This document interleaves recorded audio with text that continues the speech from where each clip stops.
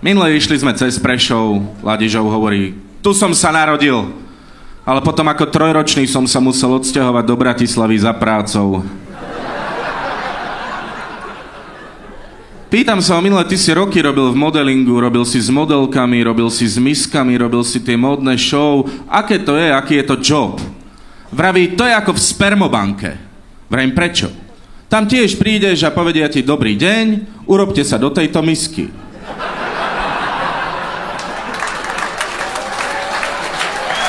Ladižo má také tabletky, že vraj kokot má z toho tak tvrdý, že mu musí obliekať kimono. Aj tak jediný človek je to, ktorému keď povieš, a brácho, tak dojdi teplo oblečený, tak príde oblečený homo. No čo takto na úvod? Stretol som túto chalana, išiel takto s 2 pivami, vraví, ty si super, a celého ma oblial. Vravím, dík, ty kokot, Michalovce, mesto módy. Strašne som sa zľakol, že bude mať na tričku fľak. Naposledy som sa takto zľakol, keď mi tatko povedal, že ma prihlásil na športovú strednú školu. Tak povieme si, čo nové za uplynulý mesiac. Lipšic. Odškrtol si nezabiješ.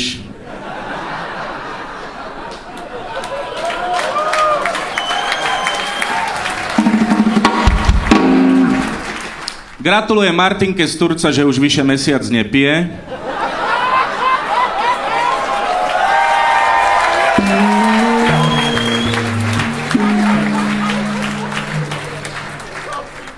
Gombitová má ten comeback, ale že predáva lístky iba na sedenie, aby nemala debku. Asi sa nudila už doma, za 30 rokov proste vypozeráš tapety.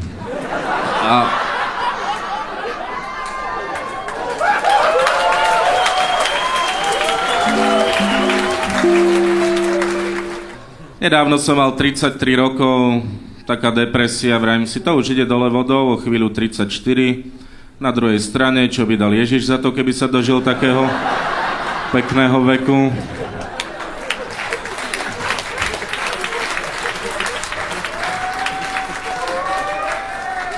Tak som sa najebal, na 3. deň som vstal z mŕtvych.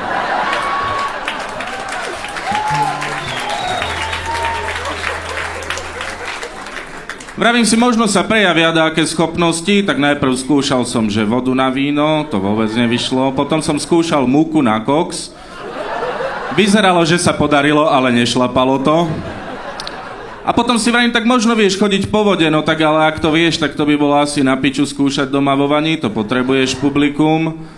No tak výsledok, pokuta 66 € za kúpanie vo fontáne. A Jaroslávik mal nedávno narodeniny. Som mu napísal na nástenku, Jaro, všetko najlepšie k narodeninám a myslí na zadné vrátka. Hovorím si, Spidermana pohrízol pavúk, Batmana netopier, kedy mňa dohrízla sviňa.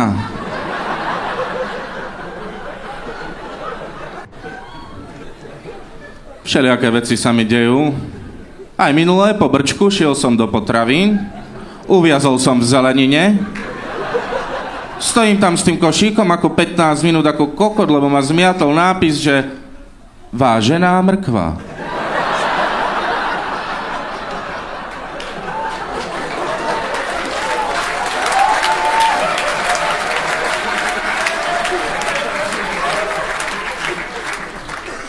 To je tak, keď po 15 minút dojde predavačka, môžem vám nejako pomôcť? Nie, ďakujem. Mrkva, prosím vás, boli by ste taká vážená, mohli by ste? Často si objednávam veci cez internet, lebo poviem ti, ako to funguje. Doplieskaný si niečo objednám, potom úplne zabudnem, že čo, dojde mi to na poštu a keď si to vyzdvihnem, mám radosť, lebo som si kúpil, čo sa mi páči, aj s prekvapením. Minule som si takto objednal drona. Zázrak, že som si to pamätal, ale nemal som čas ísť na poštu, tak som sa tam dostal o 2 dní. Nabehnem tam, vravím, zdravím, mám tu drona. Oni, že nevieme, ale máte tu balík. Zobral som ten balík, 2 dni som ho vozil v aute, nemal som čas ho otvoriť a tešil som sa, vieš. Tešil som sa, máš drona. Potom som došiel domov z predstavenia, 11 hodín večer, rozbalil som to. Dal som do toho baterky, vravím si, nenormálne dávaš baterky do drona. A už chceš to vyskúšať, vravíš si, vieš, ale nebudeš skúšať drona o 11. večer v byte. Tak som šiel na terasu, položil som drona na stôl a vravím si, nepodceniť situáciu. Spomalil som čas.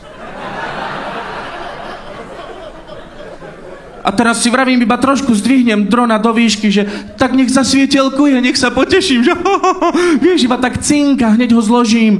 Tak som ťukol do tej páčky, dron vyletel 20 metrov, že cink, vravím si, do piči. A začal som do toho ťukať, vieš, že nech to vypnem, že on padne a jebol som do inej páčky, dron robil bzz, už som ho v živote kokota nevidel.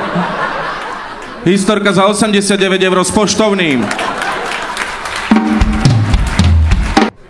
Minule som počul dobrý vtip, že ide sanitka, je tam šofér sanitky, doktor, medic a sestrička.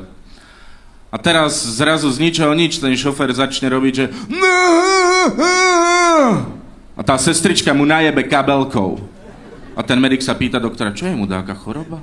A doktor zrazu, že a tiež mu sestrička najebe kabelkou. A ten medic vyplašený, halo, čo je? Deje sa niečo? Je tu nejaká choroba? A sestrička na ňo kúkne a vraví, nie, včera sa mi obesil muž a robia si piču.